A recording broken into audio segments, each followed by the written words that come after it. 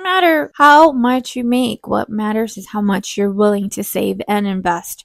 That's what's going to save you from anything. So, hello and welcome back to another episode of Ouch That Hurts. I am your host, Yolani.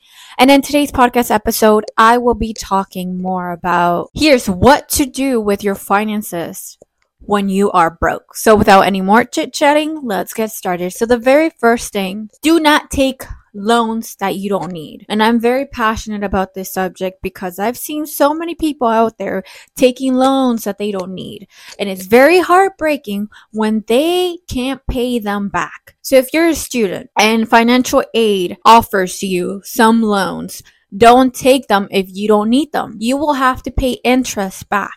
And that is a lot harder when you are trying to get by in life. Having debt, specifically student loan debt, it's something like being in jail because it's very hard to get yourself out. Interest rates are very high and you shouldn't take them. You should not take them. Number 2 is buy a car that is too fancy. And I would say fancy in the sense of like it needs so much maintenance. Get yourself a car that's going to drive you from and to your house. And that's it. Get yourself something that can get you from point A to point B and you don't have to spend so much money. All right. Don't stick yourself to the Hondas of the world and the Toyotas of the world, because if you get yourself into that Mercedes and that Lexus and the Porsche and the Lambo, then it's very hard to get yourself out there because these models and these types of cars are so expensive. They are European, and if you're an American, those are going to be so expensive. Those cars are expensive. Let me tell you, like the car payments are so expensive.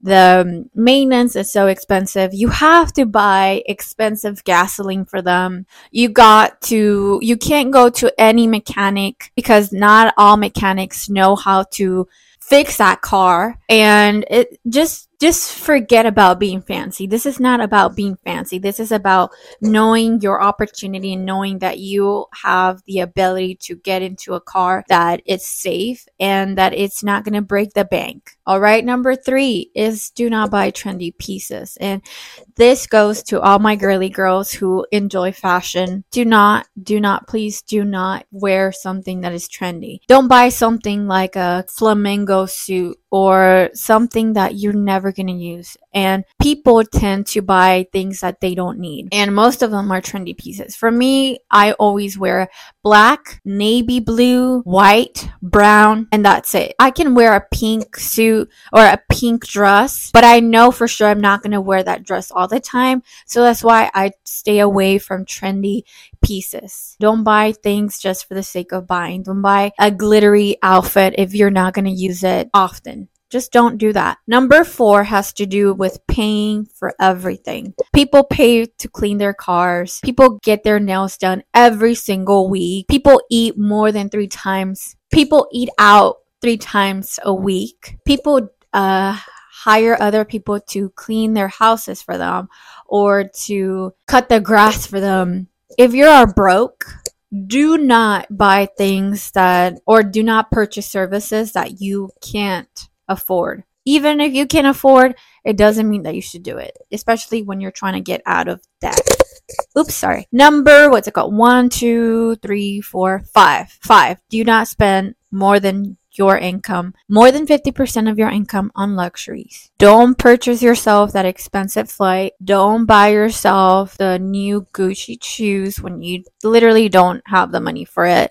Or you do have the money, but you have to work so much for it. So don't buy things that are luxury and you'll be good. All right. And this is for the people who are saving the coin. People who are trying to get by. This is what you shouldn't do. Number 1, 2, 3, 4, 5, 6. Coming from a real estate agent. I was a real estate agent and I saw so many people purchasing houses that they are barely pre-approved or that the bank approves. I've seen people who've been pre-approved for $300,000 and then they get a house for that And people are like, well, I get a pre-approved by this bank. That means that I'm able to afford a house like this. Well, you need to take into consideration other aspects of that home, such as maintenance, such as trying to get yourself buying new equipment. What if the roof is coming out and you need to replace it? What if you need to buy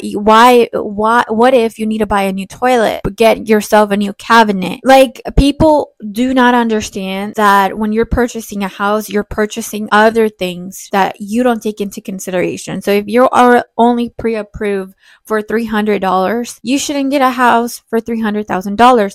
I would recommend for you to get a house in the 250 range or 200,000 range, because you have room to play. You have room to be a little bit more flexible with your finances, and you don't want to be tied up into a house, because then you can't purchase other investments that will help you and your family. All right. And last but not least, it's not spending time on your financial goals. So I read the book The Millionaire Next Door, and this book is such an incredible book because it does have a lot of research on millionaire people, and most millionaire people are your average everyday individuals who don't really have big businesses, or they don't have an income that is too high. And the millionaire next door are these individuals that spend a little bit of their time with their finances. So if you don't spend time with your finances, that means that you're not going to be able to be a millionaire. And the more time you spend with your financial goals and exactly what you want and what you need, you're more likely to become a millionaire, or someone who's self-sufficient, or someone who's financially independent. So here's what not to do. This is what you shouldn't do when you're trying to get by, when you're trying to pay your debt, when you're trying to do your best. Thank you so much for listening to today's podcast episode. And I hope you get a little bit of what it feels to learn more about finances. And especially, I've seen so many people out there that are living life and do not understand that they are living above their means. All right. It doesn't matter how much you make. What matters is how much you're willing to save and invest.